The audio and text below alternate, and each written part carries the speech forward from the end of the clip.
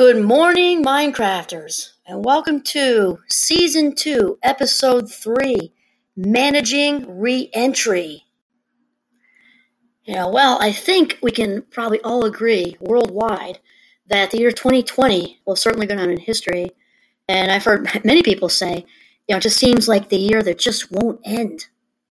My memory is there's a little bit of talk about, the COVID-19 or the Rona, as people are saying over here, in January a little bit gradually, and then by February it was starting to blow up all over the place, Europe and other parts of the world. And I remember, Italy certainly had, the center stage in the media over here, for just doing everything they can. It was just exploding.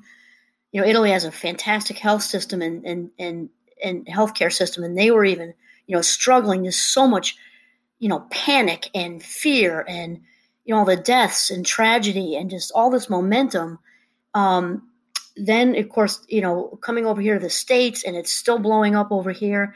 And all over the world, people have been affected, all over the world, with just so much tragedy, anxiety, and again, fear and fear-based energy going on.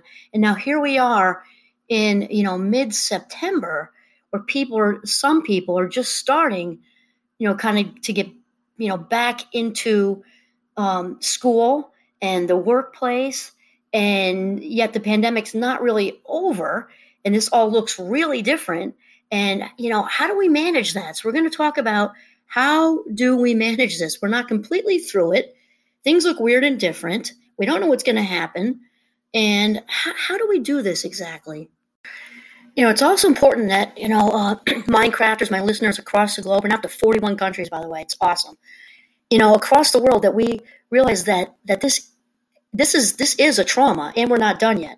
And I've heard people say, the pandemic, it's kind of like a trauma. It's not kind of like a trauma. It is trauma. So if anyone has also had anything else happen, during their childhoods and through their lives, this is, also can be flipping a switch on us. Having the pandemic happening now can also be bringing back all that stuff. And it's important to really acknowledge this and the do the best we can part. In fact, thinking of all the intensity, my husband and I had planned to go to New Orleans this past March, which in the States, the middle of March, I think it was March, I think we got back on March 10th. You're only there for like 5 days.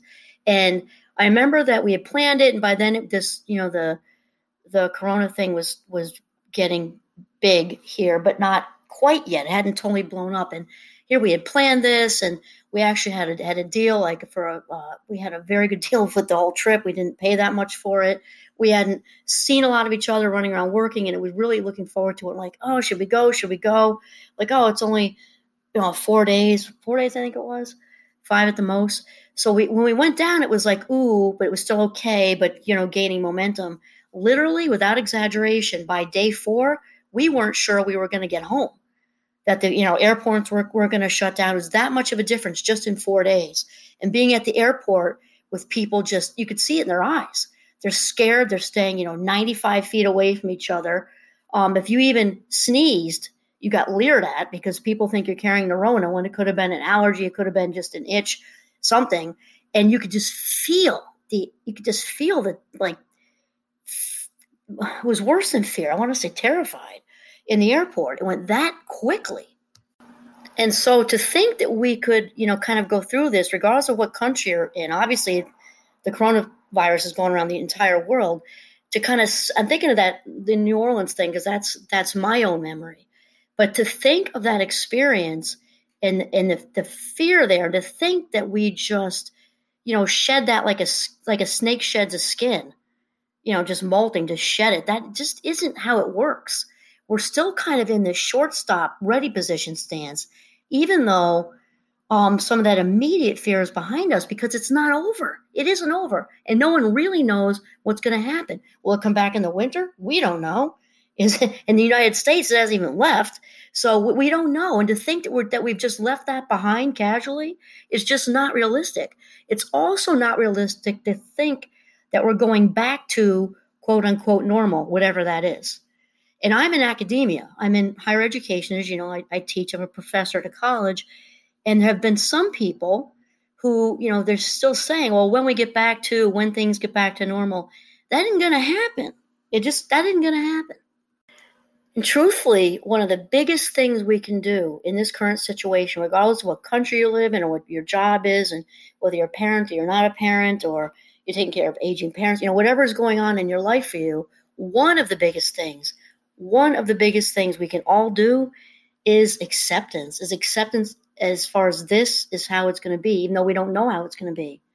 Acceptance is the key to most problems.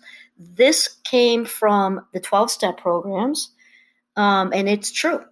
It doesn't mean cave in and be defeated. We're not talking about that. We're talking about coming to a place, and this is not easy. I'm not saying it's easy, but to realize that this is how it is for now. And if you remember some episodes back, and we talked about stress, one of my favorite definitions is stress is wishing that the present moment were something other than it is.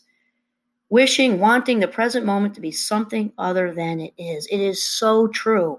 So when we actually kind of accept that things are uncertain right now and chaotic right now, and that they are more than likely not going to go back to how they were, at least not entirely, right away in that moment, our new moment, we are right away better off.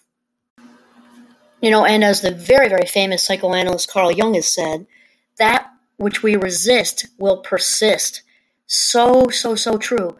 And it's counterintuitive, because we might want to wrestle with this pandemic, just wrestle, take it down on the mat and beat it, and then just resist, dig in with our nails and, go away, stop. We want things back the way they were. And here's the big news flash. Not going to happen. So as far as providing some tips and strategies for managing reentry, I'm going to have some real practical ones. I'm going to try to cover as many, kind of life circumstances as I can. And of course, we'll have to revisit how to manage anxiety, because change in general, for some people is very, very hard. And we've talked about most of life things landing on a spectrum, right? Just like, again, playing the violin, autism, sexuality. Usually people aren't just on one end or the other. There's a whole middle, right? So some people, even before the pandemic, just weren't big fans of change, and then enter something that's absolutely overwhelming. It's enough to throw anybody in a spin. So we're going to talk about that as well.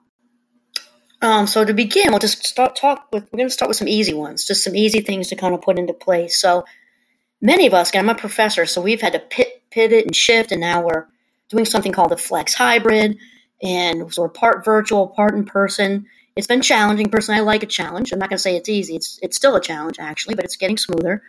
So for anyone who is still virtual or partially virtual, meaning you're working out of your home, one sort of rather easy thing to start doing, if you're not already, is to get dressed in the morning.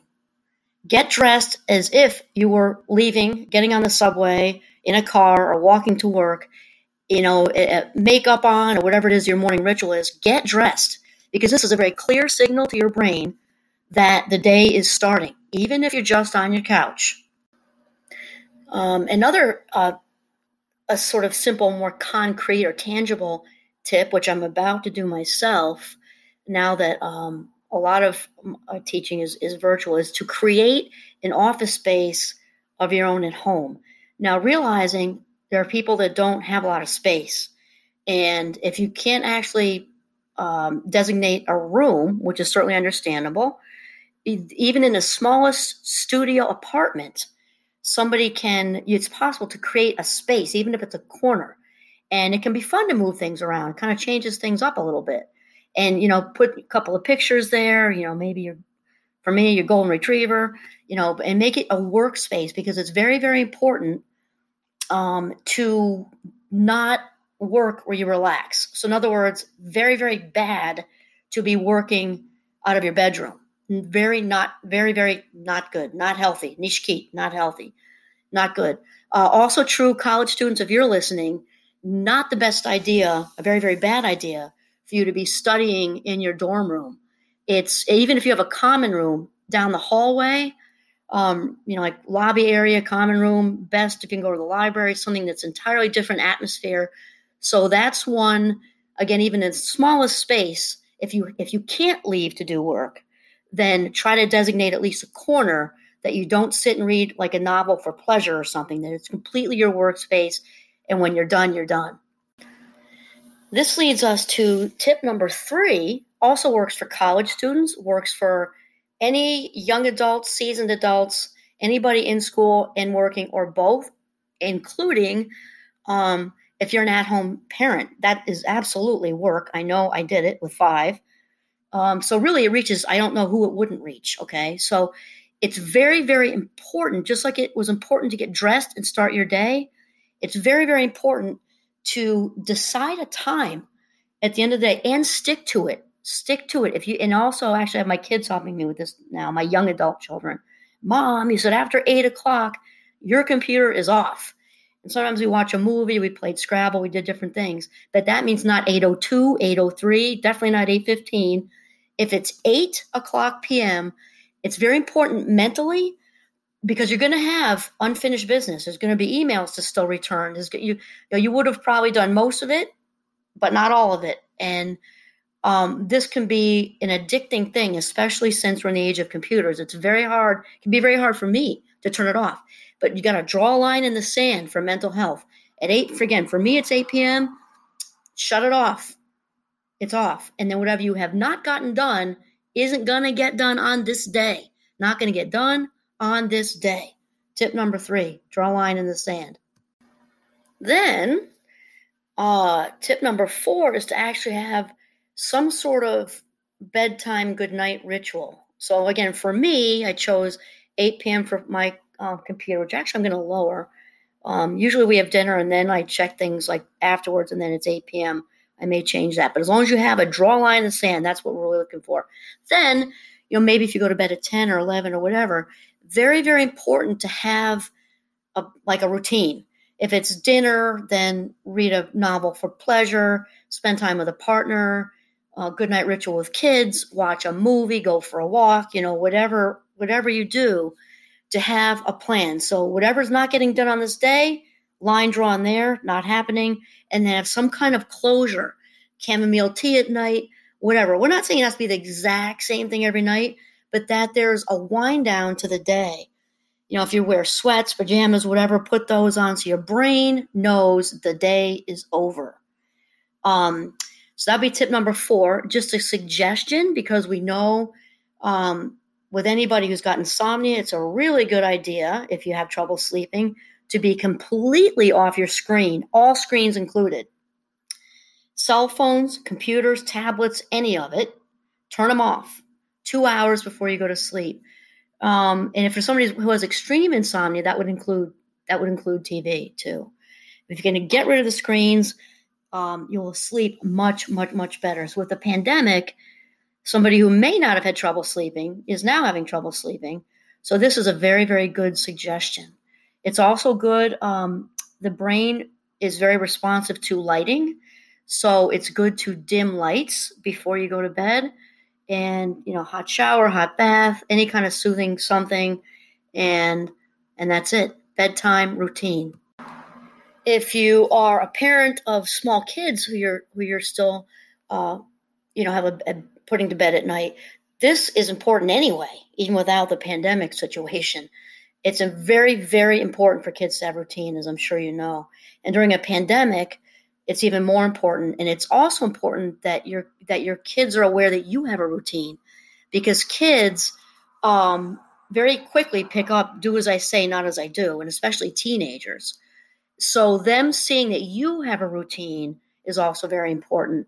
Teenagers still need a lot of parenting, as you know. Teenagers need a lot of parenting. So helping them to help themselves and take those screens away, figure out a way to say it better so that they're part of the conversation.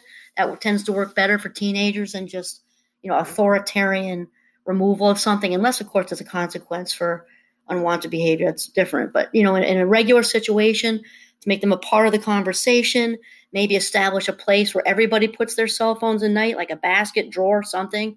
That's a good idea if you have teenagers or young adults, and to kind of help them, assist them with helping themselves and practicing good self-care. Most important for mom and dad, or mom and mom, or dad and dad, or single dad or mom or whatever, to role model that for them and draw attention to it. Say, look, dad's taking care of himself. It's in the drawer.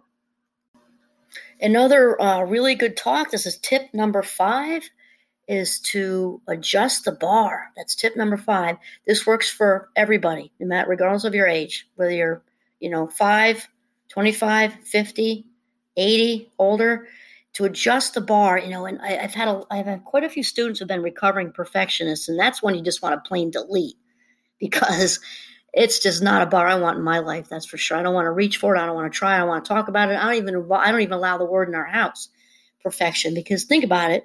Even if you do reach it, for whatever it is, context for that, all you're doing is checking a box. There's nowhere to go but down, right? It's just not healthy. So the bar people talk about, quote unquote, the bar, adjust it. Well, for me, I adjust it to do my best. I do my best every day in every way. That is my bar. And my best on any day in any given situation is going to be different.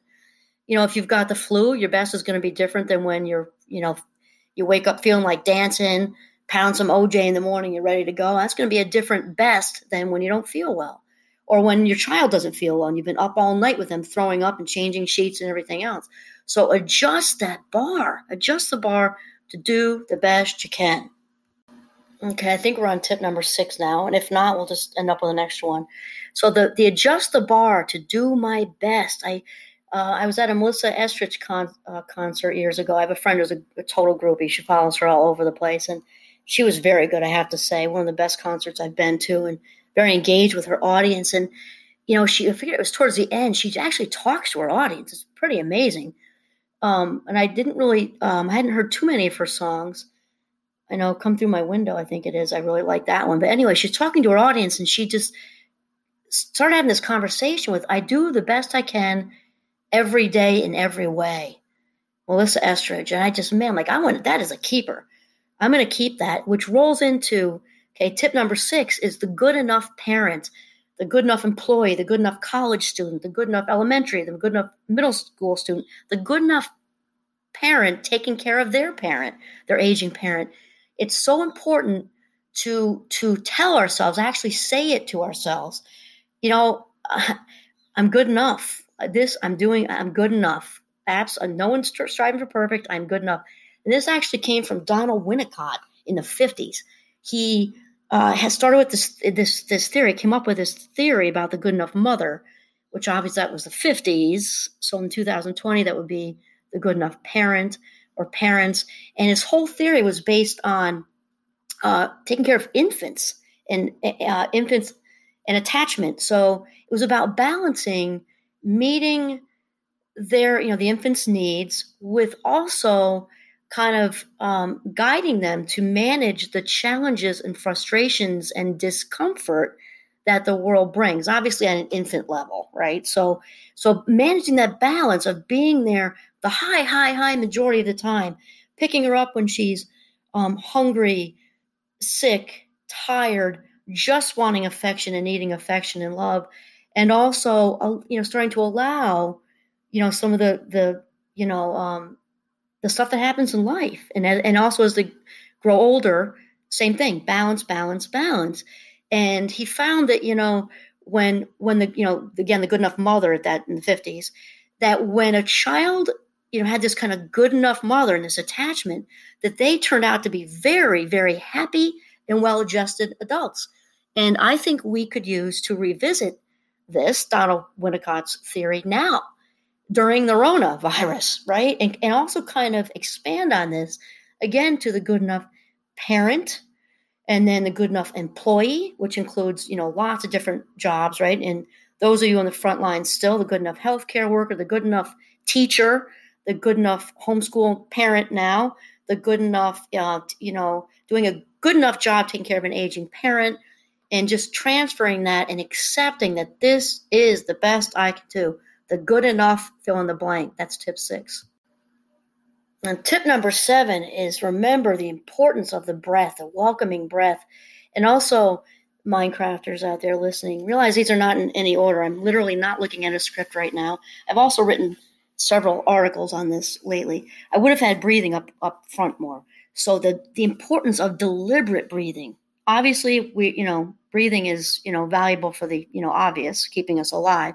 But we're talking about deliberate breathing, just big,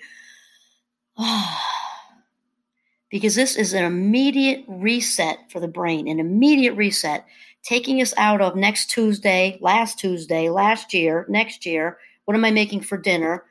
Will I get a call from the school today? My kid's only in school 2 days a week. Are they going to now take that away? What am I going to do if they do that? What if I only stay virtual so long and my company decides we're not paying for everybody to be at home and then I'm without a job? Okay. The deliberate breathing is an immediate relief from that. Tip 8, again, not in any kind of order, is to be mindful as much as possible, which means to be in the present moment as much as possible. And one of the many things I like about mindfulness is that we can't do it wrong. So it's not, oh, there I go again. I can't even do this right. There I go again. There goes my anxiety. There goes my depression. No, all we do is take another deep breath. Okay. And if that anxious thought went by, we say, okay, it must be I'm nervous today. It must be I'm anxious today. Who cares? Welcome to the human race. We are in a pandemic. I'm nervous today. And then start over and take a big deep breath and be mindful doing whatever you're doing. If you're reading a book to your child, you're washing the dishes, you're eating, you're on a walk, you're having 5-star sex with a partner, whatever it is, be in the moment. And then, as we've discussed in previous episodes, many episodes, so if you're listening for the first time or second time, there's a lot more detail about this in previous episodes, okay? So when the monkey mind stuff starts, that thought chatter with the pandemic, the Rona stuff, will I be laid off? Will I be furloughed? I can't stand this. What if I don't see my friends again? What if they hire somebody else? What if? Remember that you are the boss of your brain. You are the boss of your brain. So then you respond with, not today, maybe tomorrow. This, you have to keep up with it because we know the brain is like a toddler. It's going to have a tantrum when you try to, stop it from being negative. It's going to have a tantrum because even the adult brain wants what it wants when it wants it. Just like a toddler wants M&Ms. The brain is also lazy. And it's going to want to do what's familiar. So if that's your kind of your MO or your agenda is the what if thinking, it's going to continue to do that because it's familiar and comfortable and you're reinforcing it when you allow it, right? So by saying not today, maybe tomorrow, you're kind of tricking the brain into having an appointment with you tomorrow to do all the what if thinking or self-deprecating or whatever. And then obviously the next day you say it again, not today, maybe tomorrow. And you got to stay committed to it, follow through with it, just like a good parent, to redirect this behavior right through the mental tantrum that it's going to have. And about 21 days is how long it takes for a habit to shift and stick. Number 9, do your best to reduce your caffeine intake. Is anybody who's anxious anyway, kind of deals with anxiety on a regular basis, wants to really minimize your caffeine intake. As somebody who's nervous and jittery and anxious is going to be, amped up times 100 if you're also taking in a lot of caffeine. So if going cold turkey and getting off of it isn't realistic for you, which it probably isn't for the high majority of people, try to just reduce it. Try to reduce it. And certainly if you're having trouble sleeping, anytime after 2 o'clock is not a good idea. If you're somebody who has kind of intermittent anxiety, like maybe you're not diagnosed, you don't have it a lot, but you have it sometimes. If you have it sometimes, if you wake up, and this happens to me, if you wake up and you're just feeling racy that day, you can just tell yourself, you know what, for today or maybe just the first part of this day, I'm going to just lay off the caffeine for today and I'll reevaluate, at lunchtime and see what's going on. But if you start out racy, it's best to avoid caffeine. Tip 10 is to get outside. And I'm going to involve exercise in the same tip. Exercise is often outside, though not always. There are people who are, I say gym rats. I don't mean it badly. I mean it with affection. If you have a treadmill in your house, good for you. But it's super important to get outside, even if that's a 15-minute walk. If you're super urban, you're in Manhattan, Tokyo, wherever, okay? Get outside. It's just so important to breathe. It's so important to breathe. And, get outside. Very, very, very important. Even for 15 minutes. And just, an added little psychology/nutrition fun fact, for memory-wise, that it's been, research has demonstrated a gazillion times how much eating blueberries will prevent memory loss. Truth right there. Second would be walnuts. So stack up on the start getting those supplies up for blueberries and walnuts, and you'll be in a much better shape as an older person. And exercising itself is not, it's such, oh my God, it's just so good for one's mental health. I like to ski. I run. Been doing pretty well I have a pretty low bar for myself, actually, at least 3 times a week, and I aim for 4, and it's working out pretty well. Even if you do a run, walk, or, you have to want to do it. You have to like it, because willpower is only going to take us so far. If it helps to have a friend or, a family member do something with you, that's great. Just get out there, and also exercise, and obviously just all the way around, heart and mind and everything. And also memory-wise, I love to talk about this as my degrees in cognitive psychology, that it's huge for prevention of any kind of cognitive decline. No guarantee, certainly, but the cards are way stacked in your favor if you've been exercising most of your life. Just tossing that out. Tip 10 kind of leads into tip 11. And I don't have again, I'm not looking at a script. I have no plan for this right now. They're coming right out of my own cabeza, okay? So tip 11 is carve out at least 15 minutes. That is not a lot to ask. You can spend that much time in the bathroom, literally, okay? 15 minutes once each day to do something that makes your heart sing. We call this leisure, okay? There's not any goal in mind. If it's reading, that's great, as long as it's for leisure. I'm a professor, so I love reading no matter what. And I have to, if I'm reading a novel, that's total leisure, right? Anything. It can be, whatever is a healthy escape for you, at least 15 minutes. And many of us, especially if we're in the routine of being a parent, we may have to kind of force ourselves to schedule this like we would schedule a dentist appointment or a haircut, because it can be very hard, especially for parents who are in the stage where their kids are really little and when they're infants, toddlers. We get so used to meeting needs all day long as we're supposed to, right? Being good parents, and still we need to recharge our own batteries in at least 15 minutes to do something that makes your heart sing. So important. Okay, and this leads into a simple pleasure, which is related to leisure, but not necessarily the same thing. I know, I think of a simple pleasure, it's September, so I'm going to say, no, the creamy stands, or soft ice cream, we used to call them in New York, and my grandmother used to call them custard, I think. To go to an ice cream stand, and, that last end of summer ice cream, that's a simple pleasure. It's such a great simple pleasure. And I realize this is another food example, and they don't have to be. But I'm thinking of, it's so fun, and my adult children still love it. Make your own pizza night and movie. It's so great. You can pick an old movie that's kind of uplifting, comedy, and you cut up, the pepperoni, you kind of clean out the fridge for all leftover, veggies, especially now. The gardens have all kind of done their thing, and put everything in little bowls across the counter. This is what I do. And a big bowl of sauce, a big bowl of cheese. Let everybody make their own, and then you put on an old movie, and that's to me is one of the best simple pleasures ever. And a little bit different from leisure, some overlap, but something that's just so enjoyable. And tip 13 is about another be the boss of your brain tip. Okay, if you're feeling anxious, okay, this distraction of inviting a good memory back in will turn your day around. I'm sure, at least in that moment. You might have to do it again. So your long-term memory is like a bookshelf, and there'll be a mix of memories on there, obviously.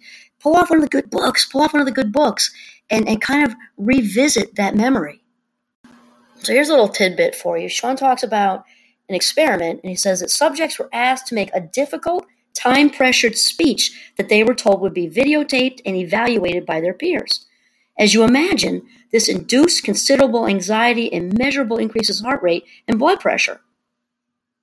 So we had actually briefly talked about this a couple of times, and one of them was with Sean Akers' book, The Happiness Advantage. And this kind of just consciously choosing to pull a happy memory out of our memory banks, our bookshelves.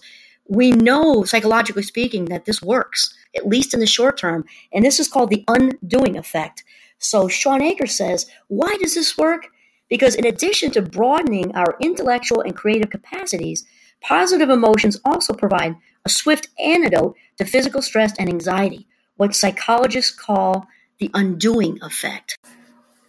Then, the researchers randomly assigned the participants to view one of 4 different videos. 2 induced feelings of joy and contentment, 1 was neutral, and the 4th was sad.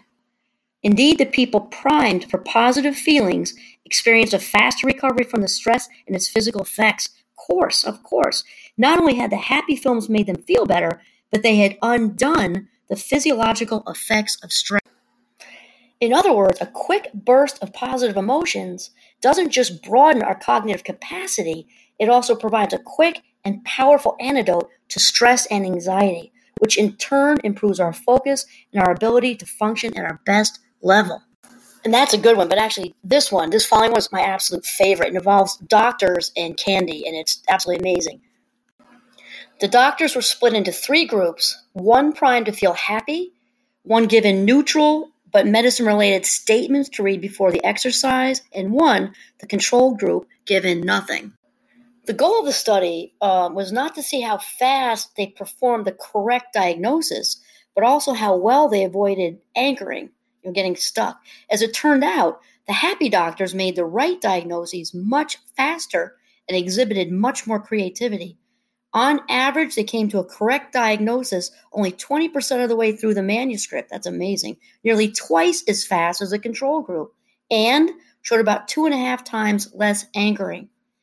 He talks about his favorite part of the study, which is mine too. Sean Akers says his favorite part of the study was how the doctors were primed to be happy.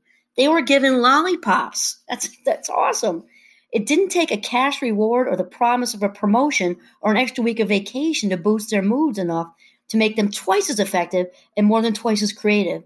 All it took was a small gift of candy right before they started the task. And here's a kicker: they weren't even allowed to eat the candy because that would have potentially skewed the results by elevating their blood sugar levels. This reveals something so important about the happiness advantage in action. Even the smallest shots of positivity can give someone a serious competitive advantage. Take that to the bank. I mean, it's just so important. And so tip 14, not in order, because I would have gratitude journal right up there too.